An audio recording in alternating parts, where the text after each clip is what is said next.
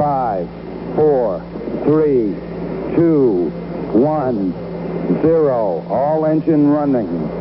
Liftoff. We have a liftoff.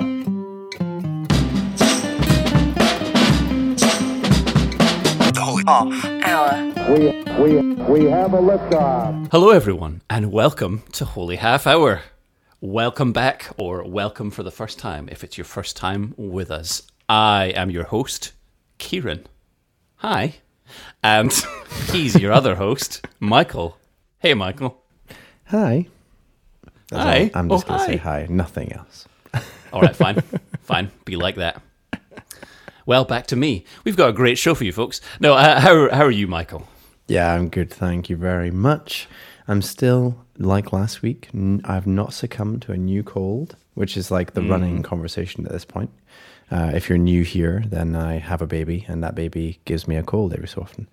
Or every... That's it. Just there's no so often, it's just always.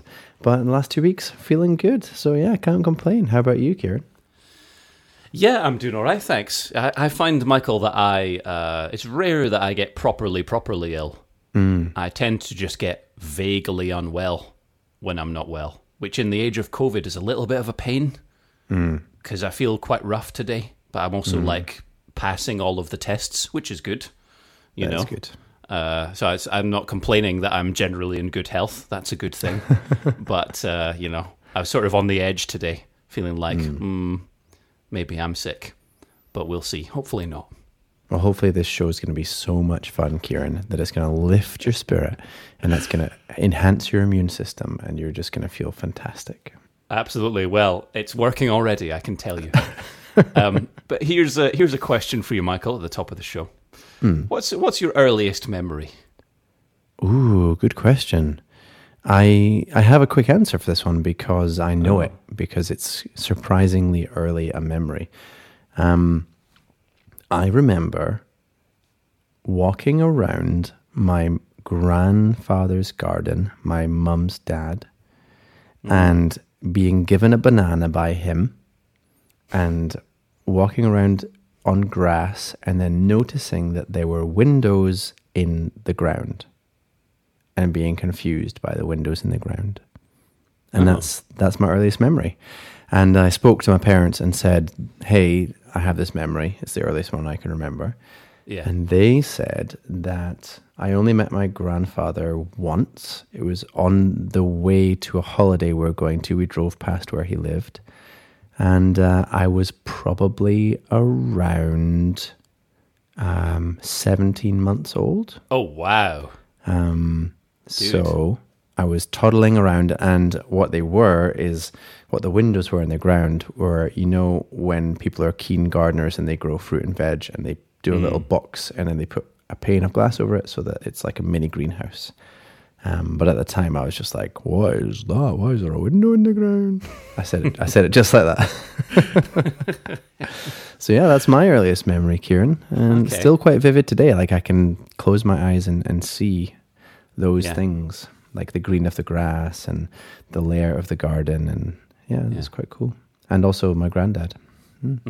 Absolutely. I was hoping that the reveal was going to be, with the windows in the ground, was going to be that you were actually descended from hobbits, and this was a little hobbit house built into the side of the hill. But still an awesome story. But 17 months, that's very early, I would say, to remember things. I mean, not that I'm an expert on child development, but that must be a bit unusual. I mean, you're a smart guy. You're very advanced. You know, you've always been ahead of the curve. Clever man, but that seems early to me. I think it's quite early. I don't know if it's completely out of the ordinary, but it's not like I have hundreds of memories from that time. No, sure. So, like, if I could remember every day from that time, then that might be kind of unusual. But I think one or two early memories is not so unusual. But yeah, it surprised me when my parents were like, "Oh, you were young when that happened." Yeah. I heard that. I'm sure I read somewhere that most people, their earliest memories are from around the time where they begin to speak. That it's less common to have like pre-verbal memories. I may have just made that up, but I have a feeling I heard that from someone authoritative. So we can all go and research that and find out whether that's true. That'll be fun, listeners. Well, Kieran, is your earliest memory from the time that you learned to speak? Well, I think my memories are probably later than that. My earliest memory, I think, it's hard to say what my earliest memory is. I'm not certain about that. But one of the earliest that I remember is chasing our Labrador around the dining room, the living room table. Nice. I remember that very clearly, that we used to put on the Flash Gordon soundtrack and like run around the room, because for some reason I think my brother and I thought that the Flash Gordon soundtrack was hilarious, which it is in a way. It's just a fun thing to listen to when you're a child. I mean, it's a good song, Queen doing that. I mean, oh yeah, that's a bit of a coup, because that film's a wee bit not the best film in the world, and the fact that Queen did the whole soundtrack's pretty crazy, really. Yeah, totally. So I remember chasing Rosie, the dog, around the living room table. Not sure if that's my earliest memory, but it's one of the earliest. That's a nice memory. That sounds like a sweet... that's nice, actually, because often early memories are of the bad things that happen, like a bad injury or a bad fall. So it's nice that we both have an early, not-so-bad memory. Yeah, yeah, definitely. Definitely. In the bonus show, we'll talk about all the horrible stuff that happened. No, I'm kidding. We're not going to do that, folks. But speaking of shows that we do this show. So how about we continue to do this show, Michael, and move on to our next segment? Sounds like a plan. Great. Seamless.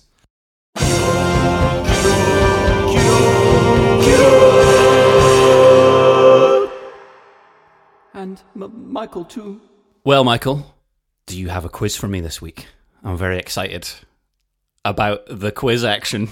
Yes, I do, Kieran. This week, the Bible fact is going to be on the book of Galatians. So I have a sort of Galatians-related quiz for you, but I've got a few pre-quiz questions, so I don't want to reveal the theme of the quiz yet, because my first pre-quiz question is, hey, Kieran, if I said Galatians to you, and this is something we've talked about in previous episodes of the show, what's a famous bit of Galatians you would think of? Well, I feel like I may have tripped over this hurdle in previous episodes of the show, but I want to say the armor of God, but then I'm like, is that Ephesians though? I get nervous that it's in Ephesians. If the armor of God was in Ephesians chapter 6, then what would be the other thing that was in Galatians 5 that you'd be thinking of, and that wasn't the armor of God, but was similar, and it kind of, it's the same kind of Sunday school thing that you kind of hear about a lot? Galatians 5 would be the fruit of the Spirit. Yeah. Oh, the fruit of the what Spirit. a relief. Well done. What a relief. Whew. I could see you sweating there.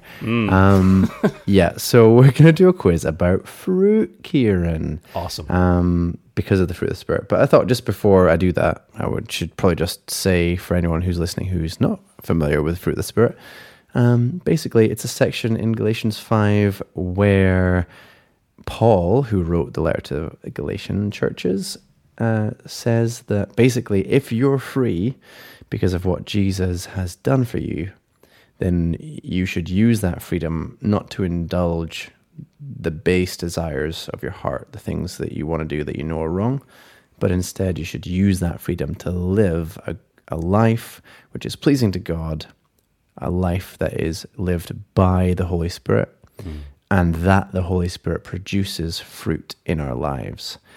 And that fruit that is produced by the Holy Spirit expresses itself in a few ways. And Kieran, do you know the fruit of the Spirit off by heart? I do, but only because of a children's song that goes, the fruit of the Spirit's not a coconut. The fruit of the Spirit's not a coconut. If you want to be a coconut, you might as well hear it. You can't be a fruit of the Spirit because the fruit is... And then it lists the fruit of the Spirit, which is why I know it. But I don't know if you don't really listen to quite as many children's songs as I do. No, that's fair. Yeah. I believe that they are love, joy, peace, patience, kindness, gentleness, faithfulness, self-control. Yeah, that's right. Not quite the exact order that they are in Scripture. You got faithfulness and gentleness mixed up, but those are exactly correct. For the fruit is love, joy, peace, patience, kindness, goodness, faithfulness, gentleness, and self-control. Nice. Yeah, absolutely. Nicely done. So, God changes our lives. He lives in us by His Spirit, and He produces in us love, joy, peace, patience, kindness, goodness, faithfulness, gentleness, and self-control. And that's awesome. And that's a lot of what being a Christian's about. However, we're not talking about the fruit of the Spirit. We're talking about just normal fruit after all that. So, Kieran, a fruit is a mature, ripened ovary along with the contents of the ovary. The ovary is the ovule-bearing reproductive structure in the plant flower. So, is this food a fruit or not? Okay. That's the question. Okay. That's all it is. And I've got 7 for you, Kieran. It's a long quiz this week. So, butternut squash, or for our non-UK listeners, squash. Is it a fruit or is it not a fruit? Oh, man. I'm pretty sure that it has seeds in it. And is that, I think, part of the criteria that you just read for being a fruit? So I think that it's a fruit. All right, let's see. Hey. Yes, butternut squash is a fruit. Kieran, is rhubarb a fruit? Wow. What a question. Is rhubarb a fruit? What on earth is rhubarb, even? That's a real What indeed? existential question. Blowing it's a my fruit. mind here, Michael. I'm going to say no, based on nothing. Based on your gut instinct. Well, let's see if you're right. Hey, yes. Rhubarb is a stem of a leaf. Just like celery. Celery is also a stem of a leaf. Right. Kieran, are chickpeas a fruit? Are chickpeas a fruit? I think chickpeas are a legume like Like other legumes? like other peas. Like peas, right? Like garden peas. And also peanuts, right? Because peanuts aren't nuts, they're peas, aren't they? They're definitely legumes. I'm just sidestepping into other things to avoid answering your question.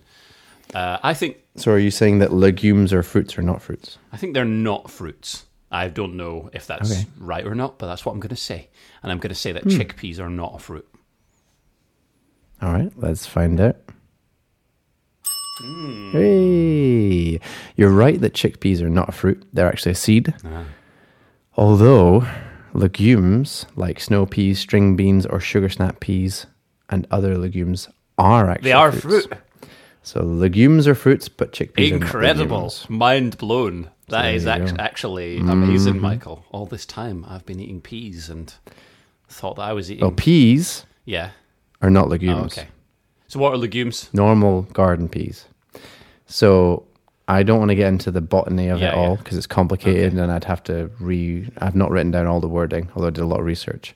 But things that are legumes, so some snow peas are legumes, sugar snap peas are legumes, and things like, so some things that we call peas are legumes, but the garden peas that you have on your plate when you have your chips on the side, those are seeds like chickpeas are seeds. Right. So some peas are legumes, some peas are not legumes, but all legumes are fruits. Fascinating. So there you go.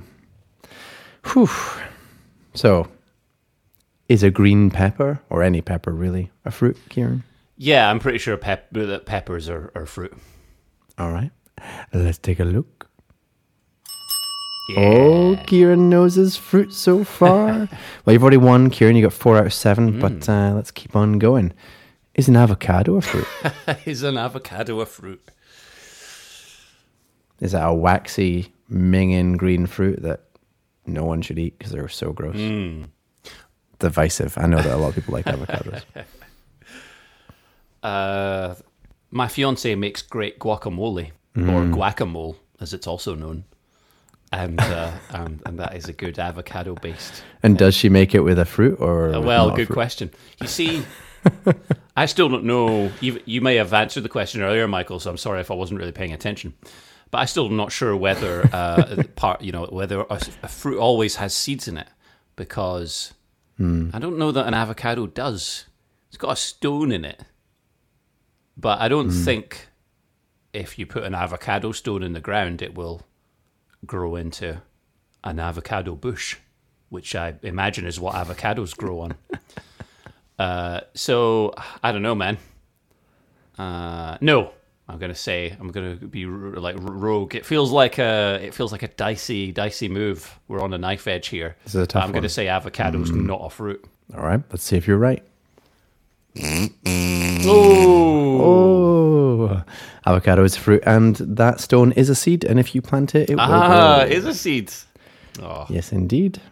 Well, lovely. I'm not saying if you just plant it in your garden, it'll grow. It might need specific conditions, but okay. so there you go. And also, by the way, avocado lovers out there, I don't like avocado because once I ate one, it was just off, and it put me off for life. Oh, really? Oh, man. So nothing against avocados.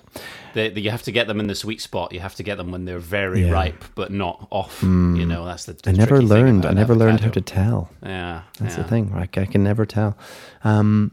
Broccoli. Is broccoli a fruit? Is broccoli a fruit, Michael?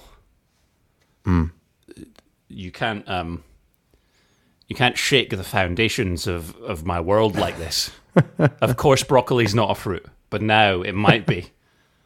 So Or is I'm it? gonna have to throw out all the things I know. If this is forget if all this the is knowledge true. you thought you had. Of course, So you're broccoli's saying not a fruit, not but a fruit. maybe it is now. So I have to come to terms with this mind-blowing potential new thing. All right, let's have a look and see if you're right that broccoli is not. Whoa, a whoa, fruit. whoa! Hold on. whoa, I don't whoa, know whoa. if that's my answer Oh, you're yet. not- Sorry. okay. I'm thinking out loud here. All right, come on, Kieran. We've got a schedule to keep. Make a Broccoli. decision. Is broccoli a fruit? Everyone treats broccoli like a vegetable, I would Hmm. say. So if it's a Mm-hmm. fruit, then that's totally mad. And I am beside myself, Michael. I am absolutely stunned. So I'm going to say that broccoli is not a fruit. Because of course it's not. All right. But you're about to say that it is. And that is just incredible to me. So continue. Oh, ladies and gentlemen, if only you could see the breakdown that Kieran's having right now, like I can. We love an audio medium, but you're really missing something. Let's take a look. Is broccoli a fruit or not? Kieran says no. Oh, what a relief. He's right. What a relief. The world remains livable. We for were Kieran. hanging over the abyss there, Michael, but now everything's okay again. Interestingly, though, Kieran, Mm-hmm. this brings something up, which is botanically speaking, there's no such thing as a vegetable. So these fruits are the mature, ripened ovaries of a plant, and all the other things are just different parts of plants. Yep. So the broccoli is the flower, and there's no like botanical definition of vegetable. So last one, is rice a fruit? Is rice a fruit? Well, if rice is a fruit, then surely, like, cereals generally and grains are fruit. But they are not. Are cereals and grains generally a fruit? but our in our society, I feel that they're not treated as such. So Yeah, but now you're getting into like post-structuralism Yeah. and semiotics. Like I'm talking botanically, yeah, because tomatoes aren't treated as a fruit, but they're a fruit. So that's true. Although, bonus one there for you. yeah, that's true.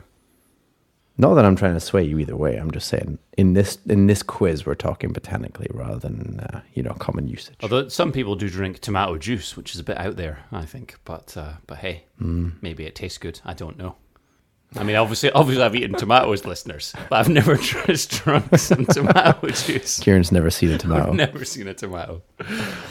I only eat turkey Twizzlers and drink fruit And shoots. baked beans. Baked beans. Those are the only things I eat. All right, Kieran, I've got a long Galatians fact, so you better get on and tell me if rice is a I'm fruit just or having not. such a great time, Michael. All right, no, of course it's not. Of course, rice is not a fruit. Don't be ridiculous. Now get the kazoo. All right, let's find out.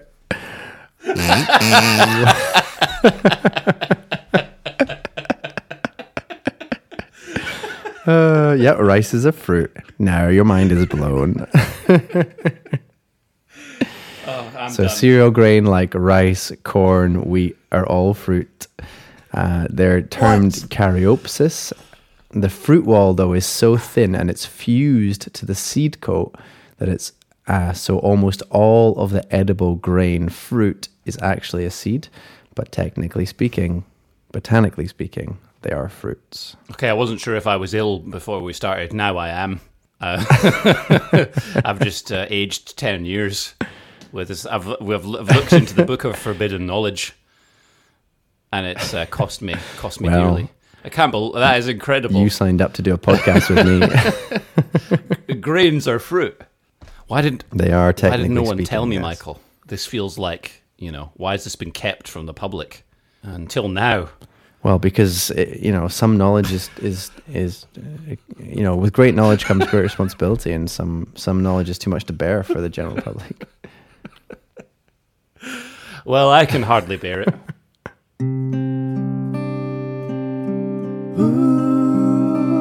Unlikely worship songs. Unlikely. Well, Michael, from mind-blowing facts to potentially underwhelming songs.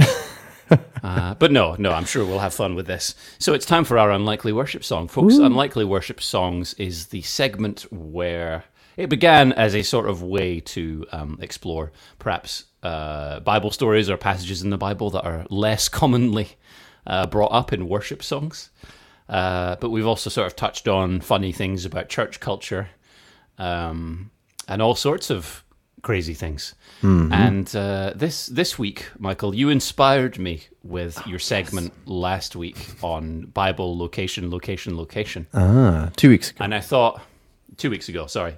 And I thought, what if we were to, like, the location music and programs like that have a very particular sort of like aggressively sunny, aggressively chilled out type of background music that no one would choose to listen to if they weren't watching a TV program. It's like a daytime television show where some rich, almost famous person helps other people to like find a nice home in the place they want to live, and they're super aggressively sunny songs. Yeah, I like this. I like this where this is going. So I thought, well, what if we could turn that segment that we did into like one of those, like the theme intro for a show like that, for a Bible, for like an ancient Near Eastern location. Nice. So that's what I've attempted to do here. So have a listen and see what you think. See which of these places you feel tempted to settle down. Great! I can't wait to hear it. Here it comes. We're going to play a game I'm calling Biblical Location, Biblical Location, Biblical Location. If you're buying a house in Bible times, those are the three most important things to think about. Exactly. Baghdad, Basra, or Mosul, Greece, Syria, or Turkey.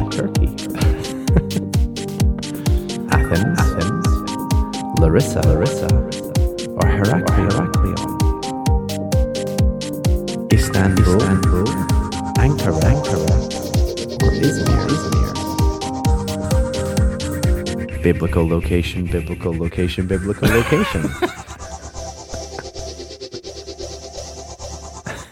Nice.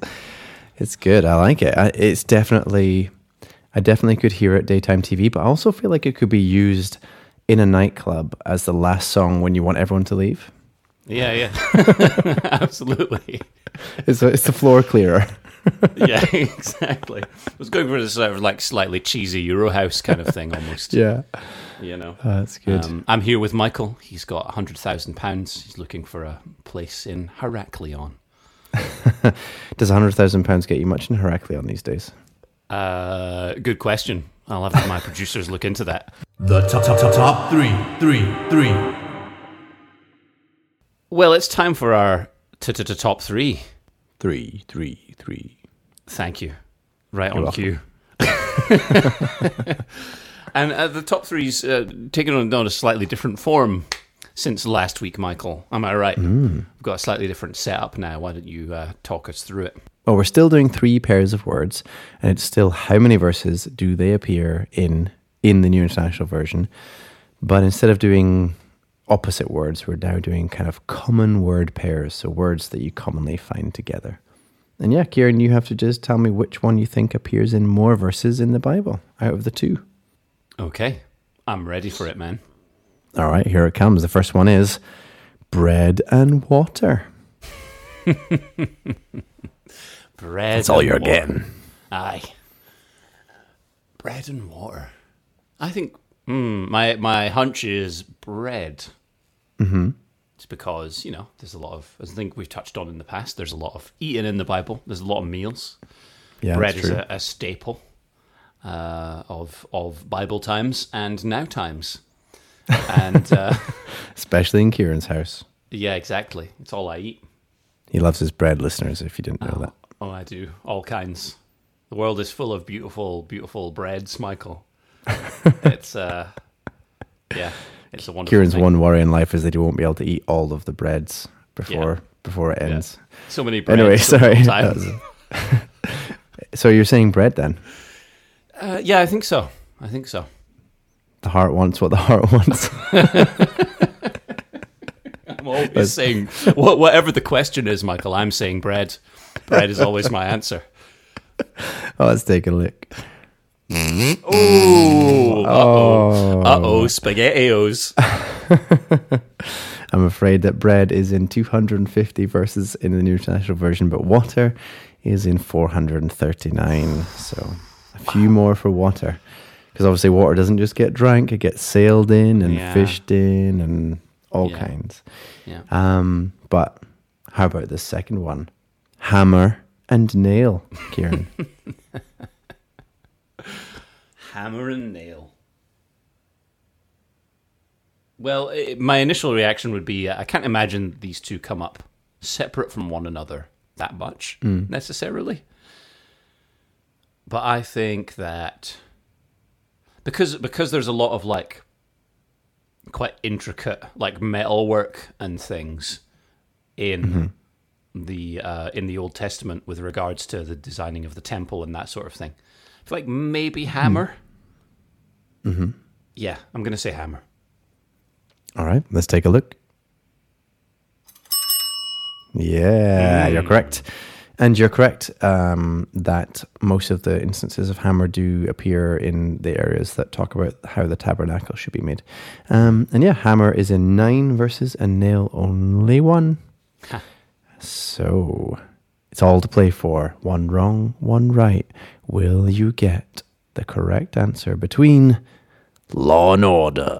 Law and order. Nice. Law and order. Oh, it's got to be law. I mean, we're talking about the Bible. There are some laws in Quite there. a lot of Old Testament laws. But then, didn't Noah have to order all of the animals? I'm just kidding. He sent lots of orders to Amazon for parts for building the ark. And each one is detailed separately. Yeah, no, I think it's probably law. Yeah. All right. Yeah. Let's take a look and see if you can steal victory from the jaws of defeat. Oh, Oof. That was a close-ish one, sort of, but not really, because you got 2 out of 3 right. Law appears in 532 verses, and order just in 150. So yeah, you're right. Law wins out there too. Ah, yes. Here we go. Timothy, my dear boy, turn up the bass. After all, a little bass is good for your stomach. Bible facts, blowing up your brain with these actual, factual, mildly intellectual Bible facts. Every book covered with a crazy fun fact for you. Bible facts. 66 books. We're not counting the Apocrypha. Bible facts.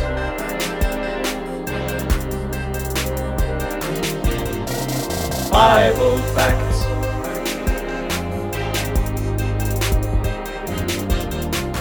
Bible facts.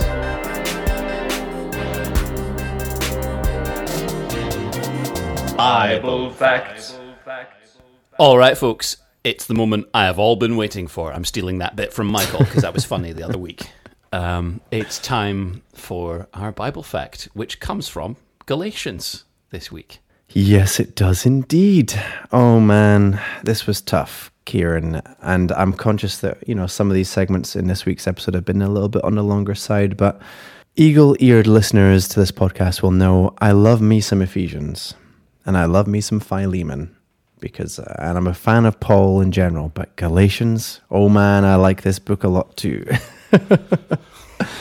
So it was tough for me to just pick out a few little bits of stuff. So I've kind of got 3, but we'll see how far we go and how long it takes. So Galatians is obviously a letter from Paul to churches in an area called Galatia. And there's a lot of good stuff in there. But primarily, it's really about correcting some false teaching which has been going on in the early churches. And that is that some Jews who have become followers of Jesus are now telling the non-Jewish followers of Jesus that they have to both get circumcised, which is a Jewish tradition, and also observe the Old Testament law in order to be seen as right in God's eyes. Whereas Paul says that it's only through faith in Christ Jesus that being right in God's eyes, being righteous, that's what righteous means, can be achieved. And that's really what this letter is all about. So it's pretty simple in its scope, but it's so good because really Paul gets super mad and super feisty and super passionate. And it's actually just always fun to listen or read someone who's super passionate about what they're writing about. And as such, Galatians goes by quite quick. So I really recommend you read Galatians. It's only 6 chapters. It's pretty quick reading if you haven't read it before. And here's some interesting bits about it. So I asked Kieran earlier in the show what famous bits of Galatians he remembers, and we got to the fruit of the Spirit, which is there. But another famous part of Galatians is Galatians 5, where the fruit of the Spirit is, but verse 1. And it says, "It is for freedom that Christ has set us free. Stand firm, therefore, and do not let yourselves be burdened again by a yoke of slavery." And this first fact is kind of an extension of all of my Bible facts recently, which is context matters. I personally take this out of context all the time. Whenever I want to talk about freedom, I just quote this verse. But like I said, Paul's writing to the Galatian churches about this false teaching and about this different gospel, which is what the whole first 4 chapters of Galatians are all about. It's Paul calling out this false gospel, saying that you don't need to be circumcised, you don't need to obey these laws because you're free in Christ. And this very next verse, Galatians 5:2, goes on to say, "Mark my words, I, Paul, tell you that if you let yourselves be circumcised, Christ will be of no value to you at all. Again, I declare to every man who lets himself be circumcised that he is obligated to obey the whole law. You who are trying to be justified by the law have been alienated from Christ. You have fallen away from grace. For through the Spirit we eagerly await by faith the righteousness for which we hope. For in Christ Jesus neither circumcision nor uncircumcision has any value. The only thing that counts is faith expressing itself through love." So the first 4 chapters are all about this issue.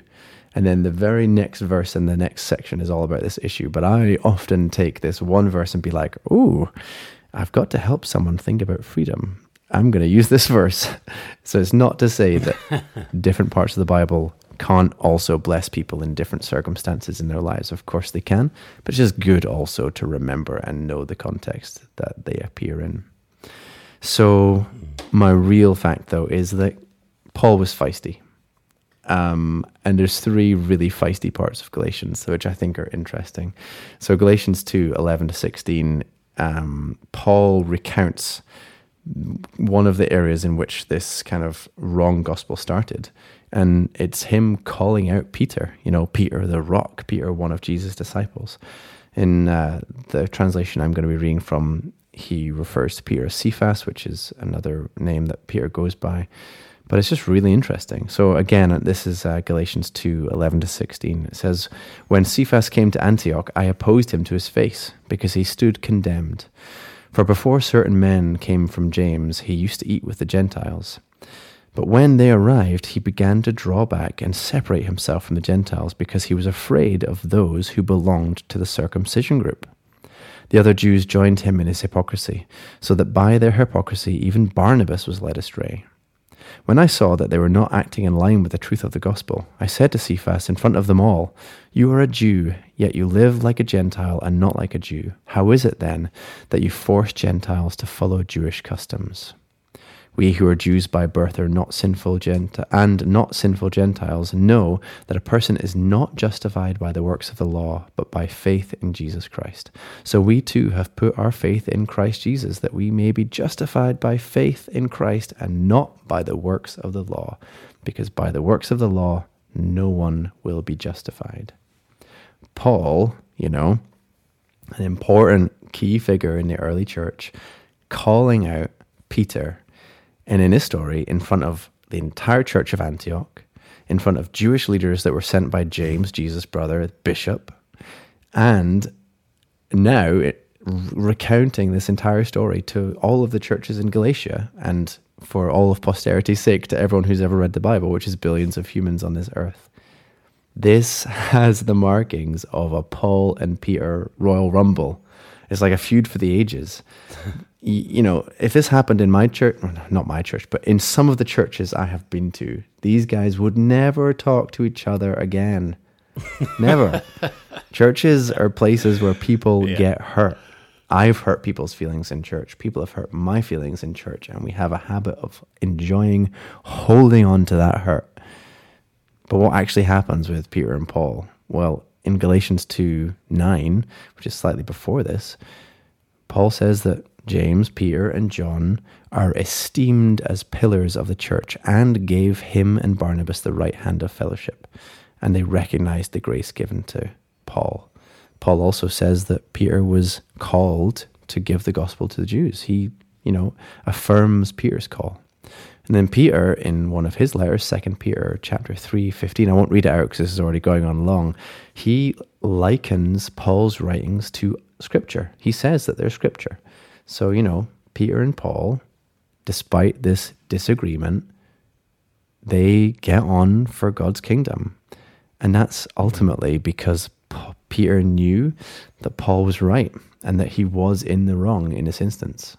And he was humble enough, despite the fact that he's amazing, knew Jesus personally, was the rock on which Jesus wanted to build his church, said the first ever sermon other than Jesus, he was humble enough to be called out in person by a brother when he went astray and when he said and did the wrong thing. And he was able to say, yeah, that was wrong, and move forward, and not to hold that calling out against Paul for the rest of the time that they knew each other.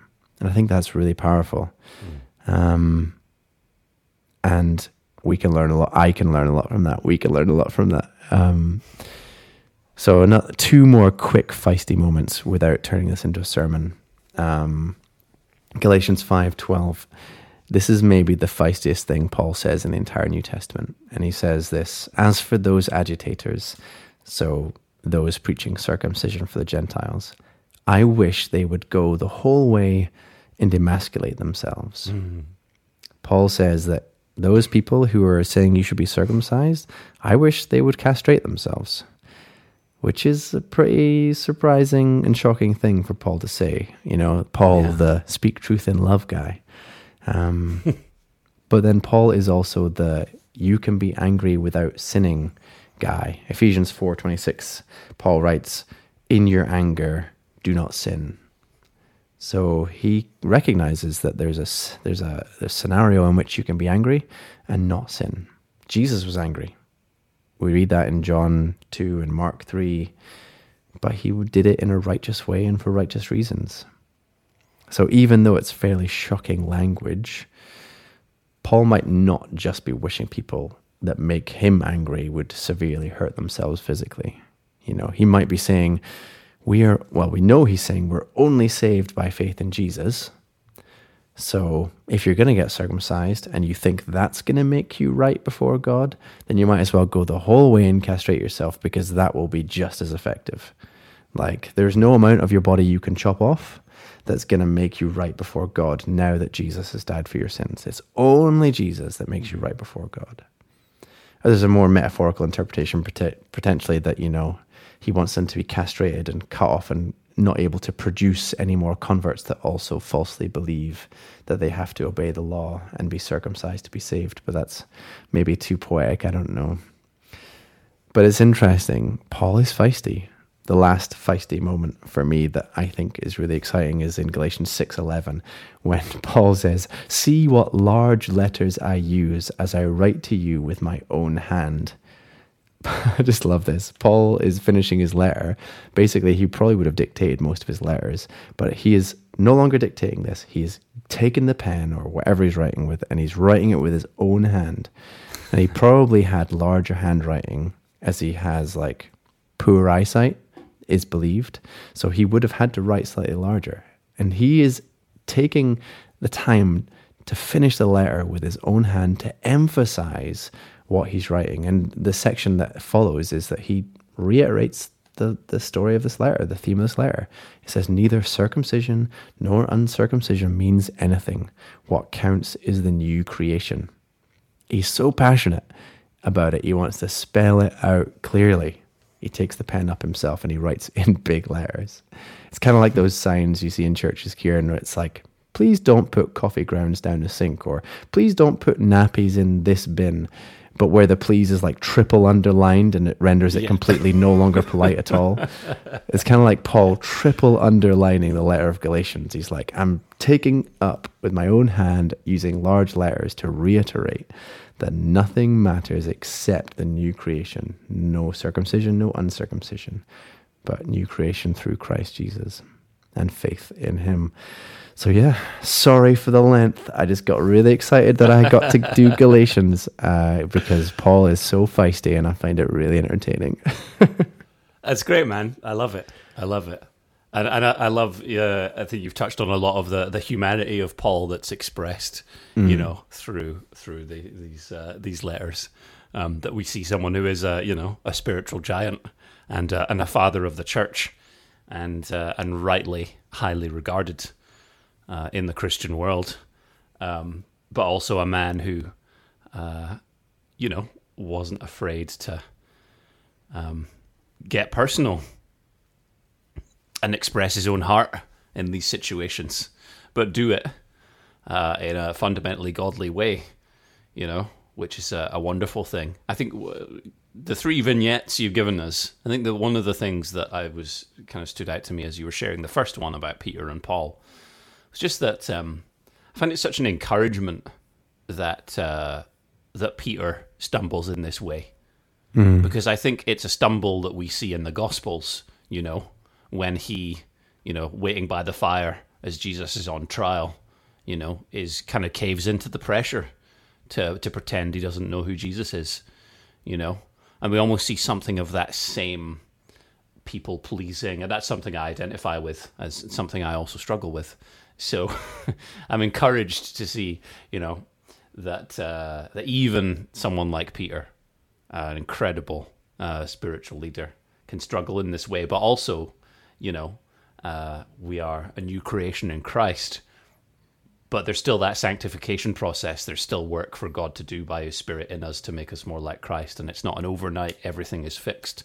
So that's why it's an encouragement to me, that even Peter, who was face to face with Jesus, can still struggle with these things as he goes through his Christian walk, So we mustn't become too discouraged ourselves when we find ourselves tripping up and thinking, why have I tripped up over this again? Whereas the focus is, let's press on. Let's, as Paul, I think, wants us to do, focus on the truth and move forwards, which is an amazing thing. Yeah, definitely. You can be Peter struggling to please people. I'll be Paul struggling with my frustration and anger, and we can both try to focus on Christ. Yeah, absolutely. Absolutely.